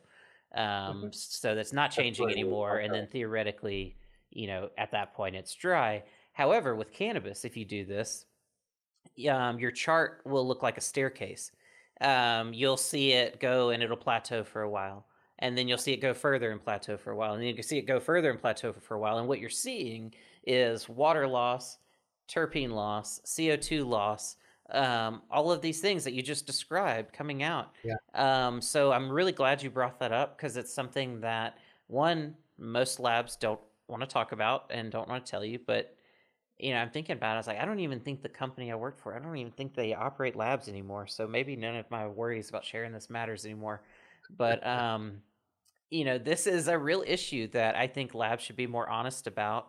I do think it is an issue that this is one way that labs boost their numbers, is by manipulating their loss on drying method to specifically exploit this issue. So it's good for people to be aware of these. I have a whole lecture where I spent an hour and a half like talking about all these different things that labs I'm should be honest thinking with people about. I'm thinking that they should forget about reporting it on dry weight basis. Who needs it on dry weight? You're not smoking on dried weight. So if you're smoking as is, it should be tested as is, whatever that moisture content is. So the issue with moisture is that moisture accounts for some of the weight of that bud. Yeah. Right. Yeah. And so if you dry out only the water and you're not drying out the terpenes, well, we know that can't happen. Yeah, right? that's quite a feat. So if that can't happen, the dried form. Mm-hmm. So maybe I don't know. Can you quantify? It's hard. Like on the as-is material, and then create a correction factor. You can for the loss of terpenes. Yeah, you can, but it's tricky. It's like no matter how you do it, there's a trade-off, because when you look at because how do you know how much of your terpenes you're losing? Right. Yeah. Right? If you're losing your myrcene and your osmine, the most volatile ones, but you ain't losing caryophyllene. Right. You ain't losing some of your more heaviers. So yep. At some point, so I think, just again, the way I think is that when I buy something at the store, I want to know what the cannabinoid content of that is, not that nug. That's a hard problem to overcome. I was actually in the last class I was teaching, I was talking about this, that we don't have test results on what you actually consume. We have test results on the material that was sampled either at just after production, if it's a formulated product, or mm-hmm. for flower, it's a test that's done as early as possible, right after cure, because they want to get that to a dispensary as quickly as possible. That's right. And these products change over time. Right. And so this idea of like, how do I get data of what I'm actually consuming, not what it was months ago or whatever. This is a very important thing people should be thinking about, and is a very hard problem to solve. Just logistically, it's tricky, which is why a lot of companies are trying to develop these like home like test kits and stuff, different devices. There's the MyDX and there's the different IR, NR machines and all these other things to try to help people test at home quickly and everything. But you raise a good point. I also want that data, and it's a tricky issue to solve, and I think it's something people take for granted. Like in some ways, we've sort of taught them to focus on data without teaching them that you also have to understand the context of the data, and that context isn't always applicable to your context, and how you're using it. Yeah, I mean, I think potency is an artifact of prohibition. I feel like we shouldn't even. You don't test your beers. Cureleaf, Budweiser, my local grower here, some heady microbrew. Right. So, I don't like Budweiser. I've never liked Budweiser. I've never liked American lager. But I love a good heady IPA. I love a good stout. I love microbrewed beer. So to me, cannabis is along those same lines, that even though some breweries will actually give you the specific gravity of the different beers and try to give you some you want that IPA because you like the way the IPA tastes. Yeah. You could care less about how much alcohol is in the IPA. If it tastes really good, Yep. you're going to enjoy it. To me, cannabis falls in that same thing. It's more around not potency. We know it's going to be potent. These things make a lot of THC. The real question is, how does it taste? And what is your experience? Yeah. And that's a very subjective thing, Yes. because what you Yes. might like is not what I like. My wife is likes the blueberries, likes citrusy, lemony things. I like the gas. Mhm. I like Yeah. the diesels and chem dogs. So, I mean, our flavor palette and the olfactory spectroscopy that our nose can do is so sophisticated that we know what we like. I just recently tried a strain that I hadn't tried before called Animal Mints. Oh yeah. And Yeah. I'm like, Animal Mints, wow, this is like, it's kind of like, it's a little bit like Girl Scout, but it doesn't You're right. have that minty thing. To me, it's more gassy, and I love it. Mhm. And I predicted, you know what? I bet you my wife doesn't like the Animal Mints. So I was like, hey, what'd you think of the animal? Nah, that's not what it's like. Yeah. Yep. So you can kind of predict like what different people are going to like, almost just based on their palate. Yes. And to me, it's like, once cannabis is not prohibited, and once there aren't, make or break deals based on a THC number, it's going to be all about quality, Yeah. which is a very subjective thing. Yes. Yeah. I want my buds to look fresh. I want them to smell fresh.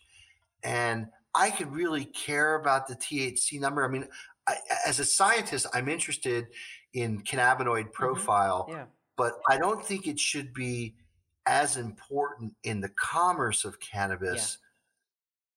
But that, to me, is an artifact of prohibition. Yeah, really, that THC number should only matter in the context of formulation. Where you're trying to actually get a dosing, that's Right. consistent or whatever. And for people with specific, therapeutic contexts where that dosing matters, and they need to know what the dose is. Right. Like in a gummy, you want to know that that's a 5 milligram gummy and not a 20 milligram gummy. Yeah. I mean, their testing matters, but guess what? In the gummy, you don't have to deal with the water Yeah. issue and the bud as Yeah, don't even received, get but me I think- started on testing data around edibles and that sort of thing, because I've got Well, what I can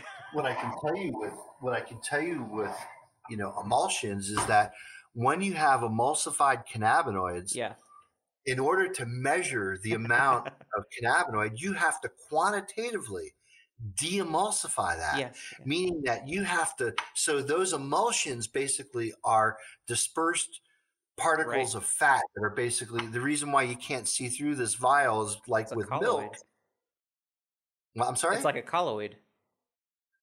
Yeah. It's like a colloidal suspension. That's exactly what it is. And so it's kind of like milk. You can't see through milk either, right? Because milk has glycoproteins that basically solubilize milk fat within the continuous phase of water. The interesting thing about milk is you could continuously cut it with water and it never oils out, right? Never oils out. It tells you that the balance between the emulsified fat and the fat particles themselves is perfect. That's right? cool. Because Yeah, you that's can't really cool. denature milk by adding water to it. But the funny thing, I wouldn't say the funny thing, but like the popularity of gummies, I think has to do with America's sweet tooth. We love sweet things. We love sour things. I think when someone's like sitting behind their desk and they can't take a hit of a vape pen, they can just like take a gummy. The thing I always tell people about gummies too is you're tempted to chew it and eat it like you would any normal food. But the secret to gummies is to keep it in your mouth and suck on it like a cough drop so it gets absorbed into your oral mucosa and doesn't go down into your gut. Because if it goes down into the gut, you may not feel anything. So you'll take another one. You may not feel anything. Take 5 or 6 gummies, and all of a sudden you're lit. And then that's because it's gone through digestion and then oxidation in the liver. And now you've made 11-hydroxy Yeah. and norcarboxy. Well, guess what? Those things don't go through the blood-brain barrier, and they're going to be circulating all throughout your body. And that's the guy who got the body high from eating too many edibles and had to take the next day off work, because the cannabinoids are acting on the peripheral CB2 endocannabinoid system. It's not getting into CB1. It's really just acting all throughout your body. But yeah, I find it really interesting if you look at new markets where edibles are allowed. Edibles immediately shoots up because people like gummies, and I think they like, beverages and soda pops and things like that. And now you could put your cannabis in there and you could drink your cannabinoids. But there's no substitution for just consuming flower and concentrates, the way that we do. I agree. I understand a lot of these products get developed for both convenience and novelty's sake. It's sort of like we don't necessarily need cannabinoids and everything, but we're going to put it in everything because people find it interesting and they'll try it. But I agree. It sometimes the infused products overcomplicate things a bit. One, by introducing variables like sugar and other things. But I wanted to. So I've got about 15 minutes left. I wanted to loop back around to start to cap this off. We talked kind of about the history of the research all the way into the 90s. Let's talk about more modern research. And I think one thing that people hear some of us scientists say a lot is that Raphael Mechoulam deserved the Nobel Prize. And when he passed away, a lot of us on social media voiced our frustration that he had not received the Nobel Prize. And so let's talk a little bit about that for folks that are kind of on the outside there and don't understand why folks are making those claims. Why would you say Rafi deserved the Nobel Prize?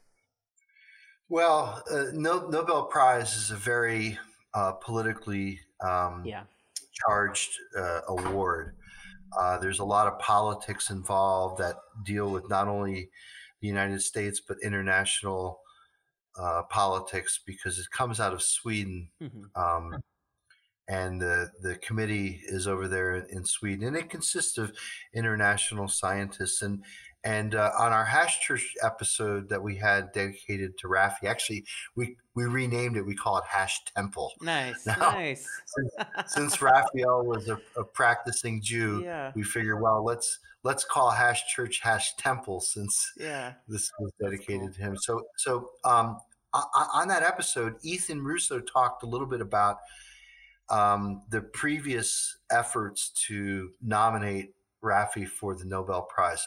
So Nobel Prize really has to do with not just a really important discovery, but it has to do with the impact that discovery has in the field. And if you look at it, I mean, the discovery, well, let's back up for a second.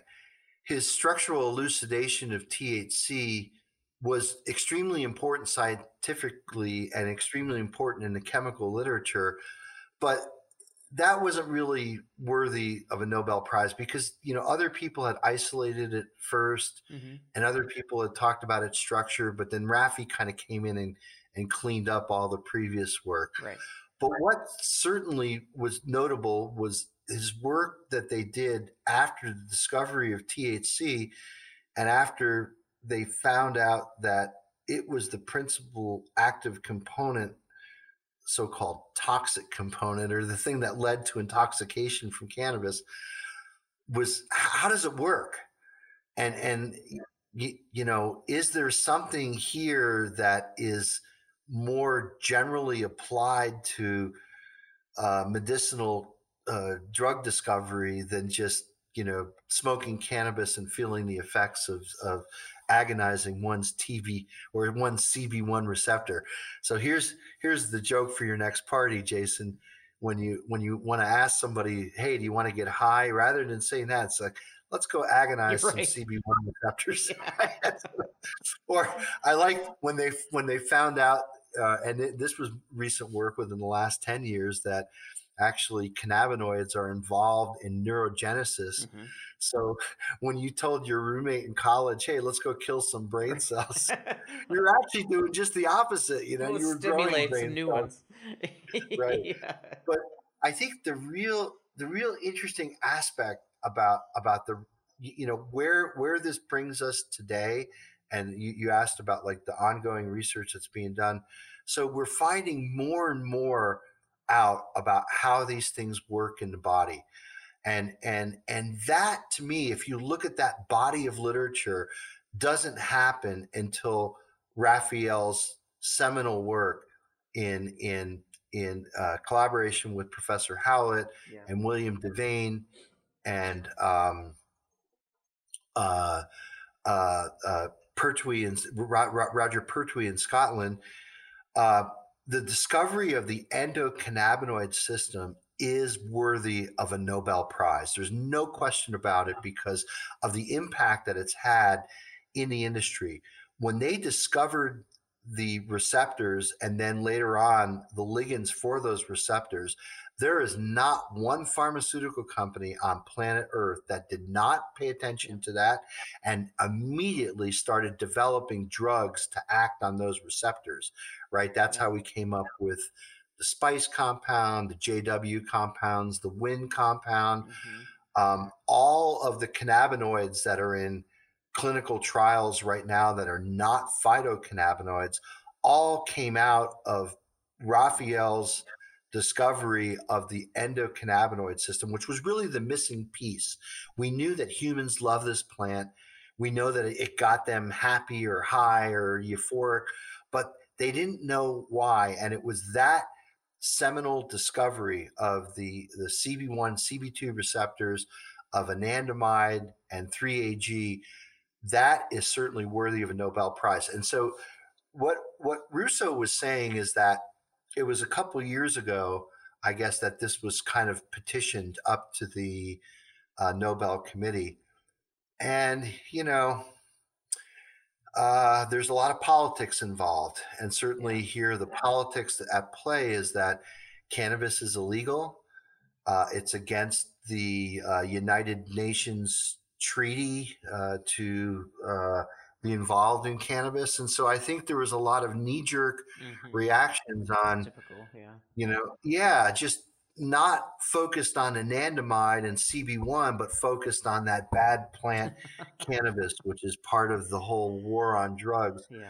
So I think if he would have been alive for another handful of years, he could have certainly been in the running to get it. They don't award a Nobel posthumously, but you can imagine that, you know, Alan Howlett is still alive. William Devane, unfortunately, passed away a couple of years ago. Roger Pertwee is still alive. So some of Mechoulam's co-workers who were responsible for the discovery and exploitation of the endocannabinoid system could reasonably get the Nobel Prize. I'm sure that they would add Raffi posthumously to that Nobel Prize, but I think that it would be really interesting to see whether or not that has legs or not. Because when you look at some of the Nobel Prizes, you say, okay, you know, I guess that was important. I don't really understand the chemistry, but I guess it was super important. But when you look at the overall, obviously important. I think so, but tainted with the political stripe that cannabis is always painted with, which is, oh, you guys are, you know, at a Cheech and Chong movie or seeing a Grateful Dead concert and all you want to do is get high, right?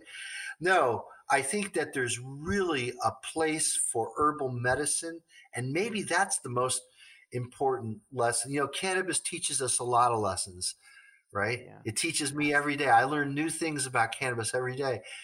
And I think the main lesson is that maybe the monomolecular medicine model of the FDA isn't entirely correct. Has the FDA approved life-saving medications? Right. Absolutely.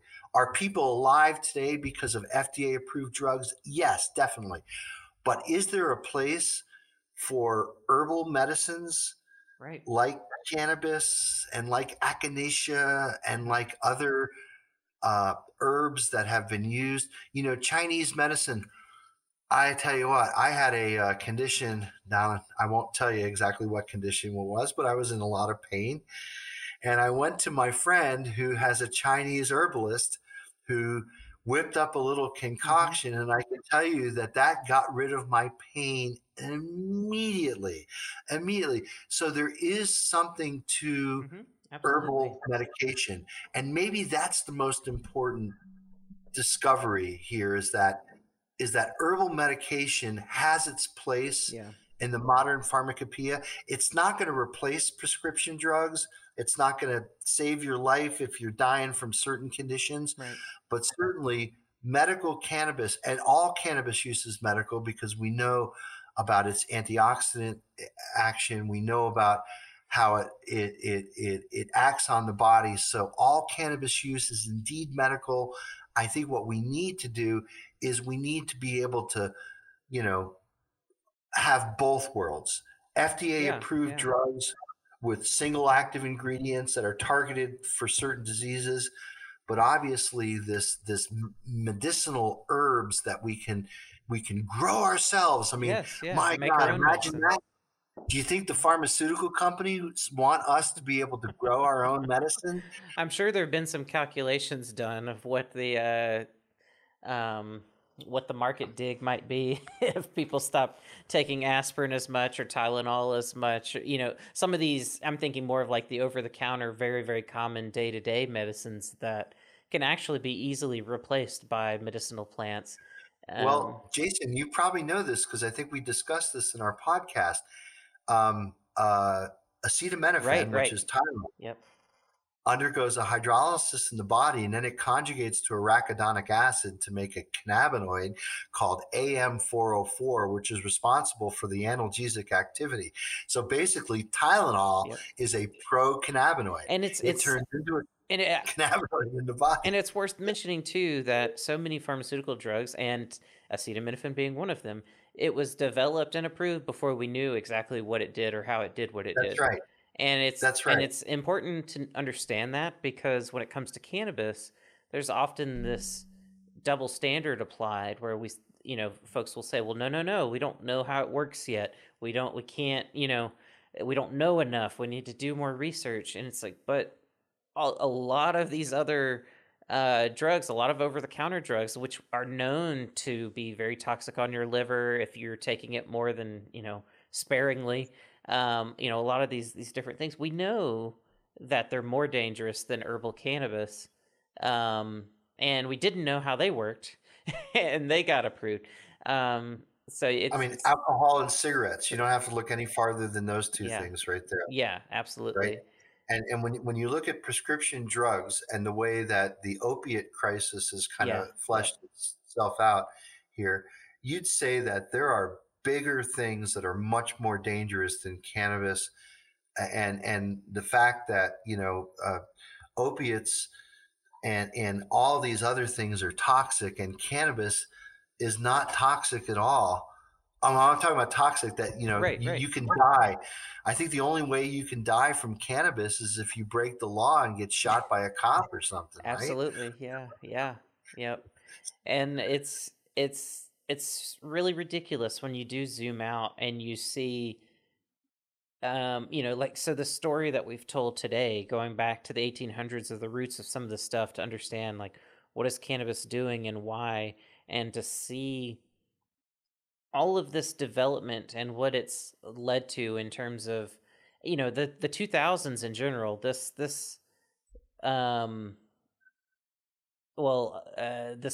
particularly this century that we're in, so the first 100 years of the 2000s, I think we're going to look back on this as a huge time of cannabinoid therapeutic development. It's already happening. Every pharmaceutical company is developing cannabinoid medicines in some way. And most of this is public. You can go on their websites, look at their development timelines, and you will almost certainly find cannabinoids in some form or another being developed.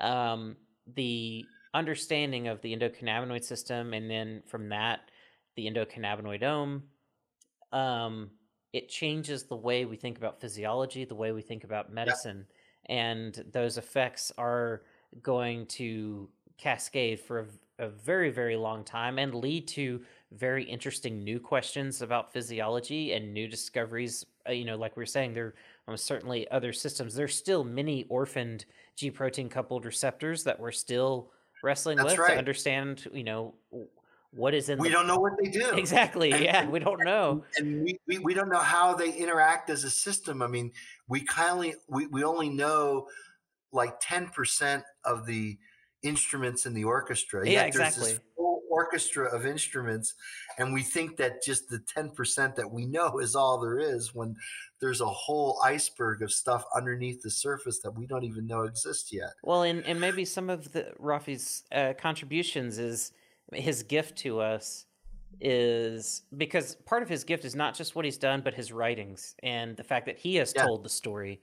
That the gift is being able to see the frontier, to be able Right. to see where things are headed, where they're going, where the mystery lies. He took great care to help ensure that the story is maintained.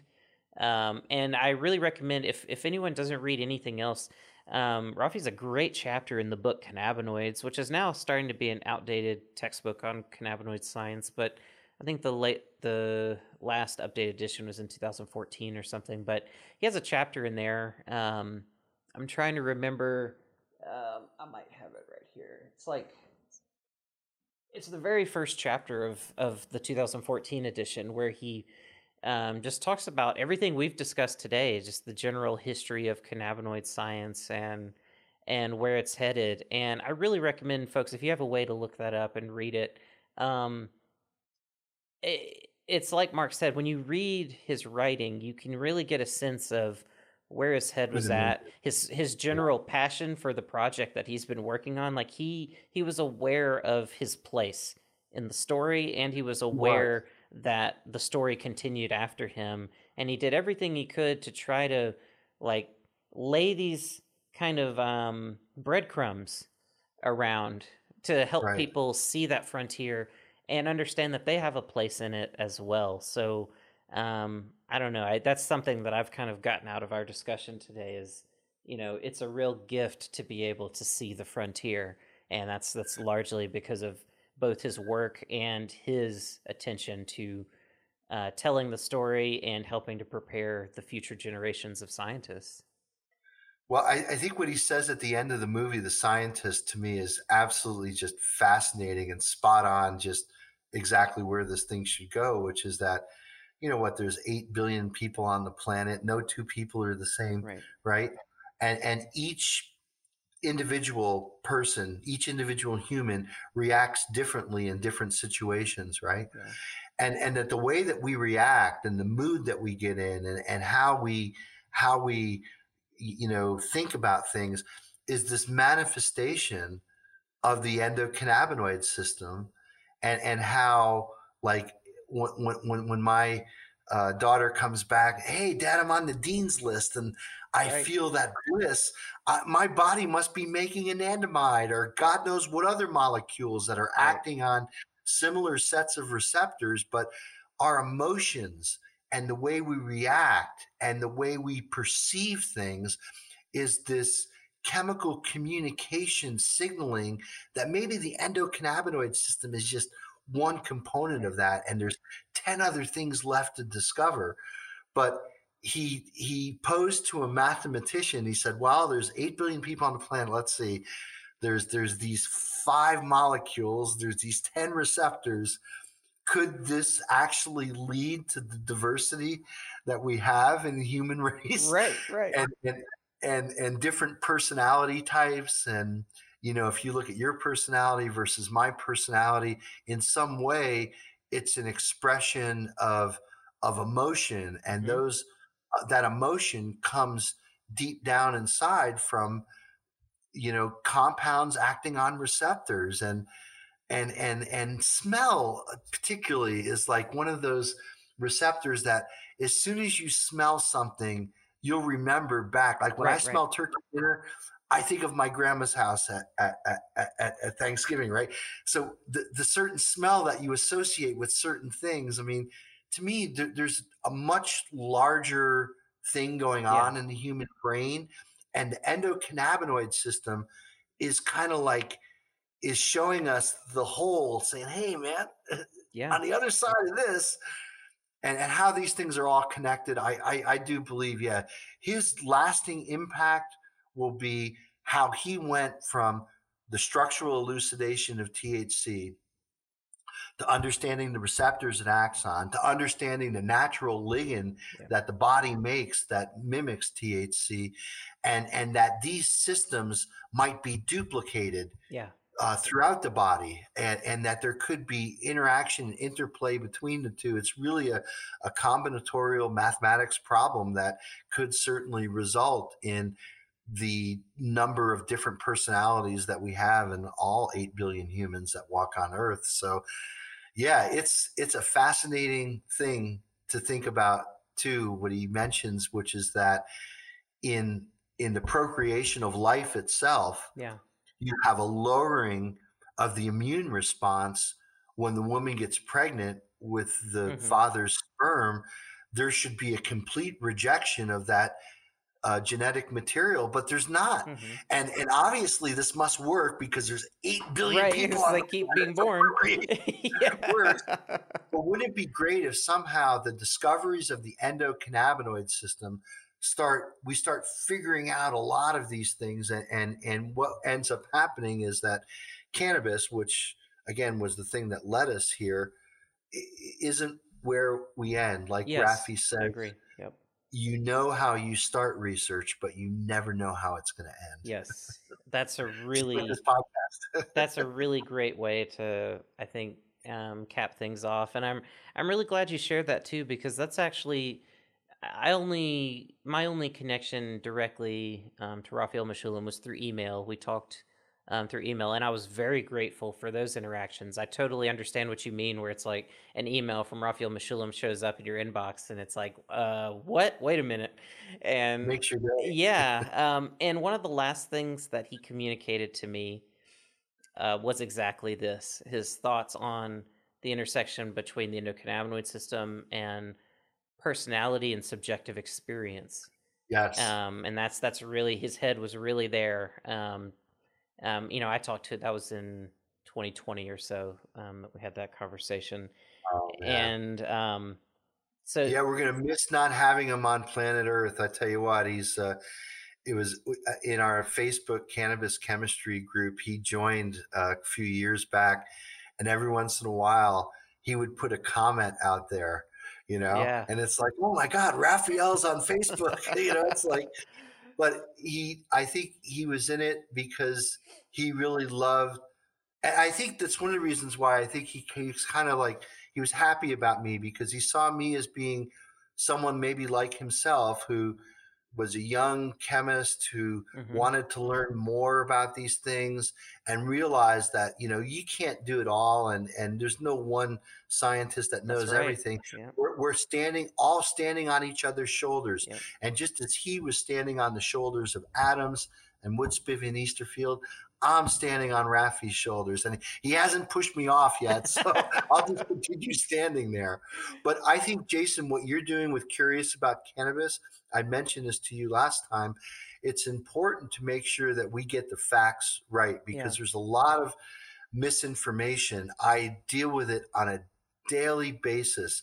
Misinformed people who are blogging, just completely bullshit. And so it's important to make sure that we get certain things right. And that's why I wanted to do this with you today, just to make sure that everybody knows that, he wasn't the first to isolate THC. He wasn't the first to draw the structure of THC, but he was the first to elucidate it from natural material. And that's an extremely important contribution that led to all of his work after that. Absolutely. And it's also important to note that anytime, because I've gotten pushed back before when people report, because like some pretty big like news articles will report that he discovered THC, and I was like, no, he didn't discover THC, and that's not a dig at him, and like he would want you to know that too, Right. like he Oh, he yeah. wanted people to understand the contributions of the scientists before him. And so I hope that that's clear too. Like all of this sort of clarification and everything comes not in any way to reduce what Raphael Mechoulam did, but to help people see where he fit in the story, and the fact that if he were here, he would tell you that. He would remind you that about all of these researchers that came before, and that he just picked up the puzzle and kept putting pieces together. The important characteristic there, Jason, is something called humility. Yes, yeah. And it's one of the most endearing qualities that any human could have, is to know that it's not about you. It's about the greater thing. And yeah, you take yourself out of it. And I think he had a lot of humility, and I think that I do too as well. Try every day. Well, this has been great. I hope that everyone listening, I hope this has given you a little bit of insight into, not just Raphael Mechoulam's work and contributions, but sort of this bigger story of cannabinoid science. And then we also spun out into some really important discussions that are relevant to the cannabis industry today, and got into some good technical chemistry too. So this has been a good conversation as always. So thanks. Hey, Jason, remind them of our deep dive. So if you folks are interested in learning more about the pre-Mechoulam era of cannabis chemistry, I think Jason's been kind enough to put the deep dive up on YouTube. So yes, yeah, and like I said, it's like 3 hours long. It's really in depth, and we still need to get together to do the one on terpenes too. We wanted to go through and do a deep dive on terpene chemistry. We'll do that sometime a little later in the year.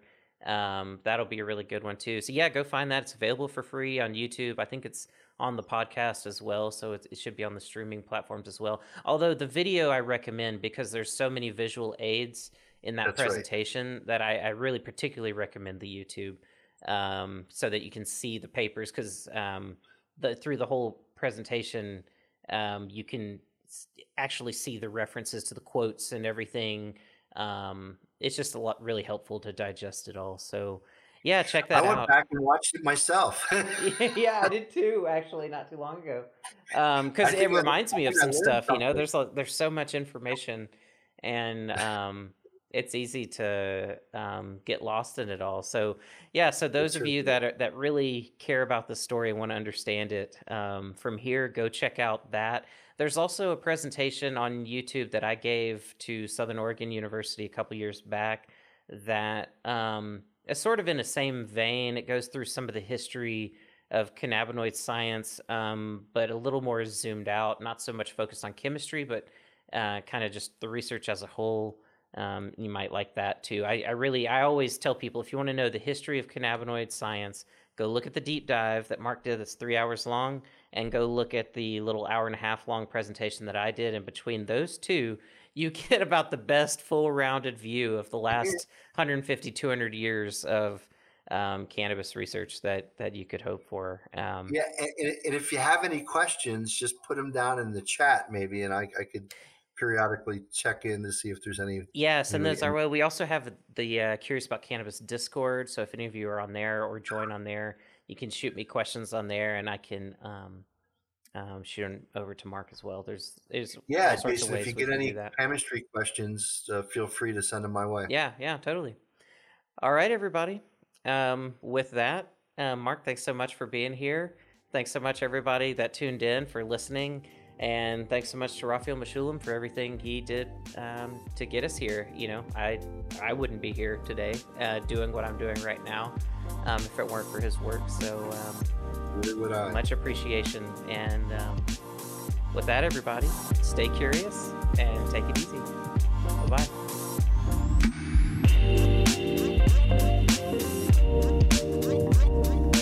If you're curious about cannabis like me, then get connected to the Curious About Cannabis ecosystem, and let's learn together.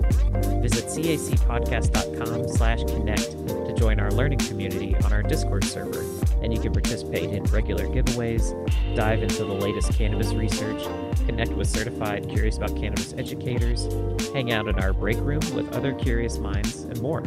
Best of all, it's totally free. Just visit cacpodcast.com/connect to learn more. or click Connect on the Curious About Cannabis app, which is available on Android and coming soon to iOS.